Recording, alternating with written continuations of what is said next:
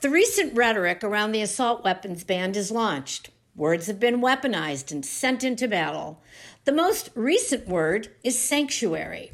During the last McHenry County Board meeting, the word was used over and over to illustrate the fear gun owners feel over the new weapons ban.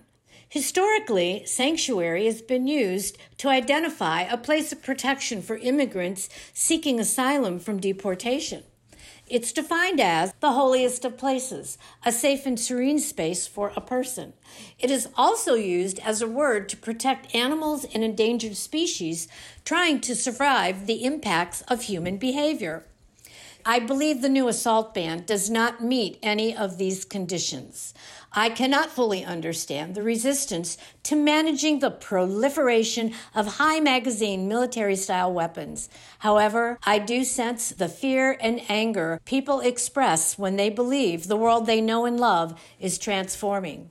Yet here's my bottom line. Guns are inanimate objects. They don't bleed, nor are they traumatized as a result of whatever a human being does with them. Guns feel nothing and ask nothing from us, least of all sanctuary. Until human beings touch them, they're nothing.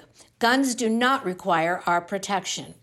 While I listen to everyone, at the end of the day, I vote my conscience. Not everyone will be happy with the decision I make. My sanctuary is in my heart. As I continue to listen and learn from others, here's one thing I know for a fact. Guns don't have heartbeats. People do. I'm Lou Ness, and that's my perspective.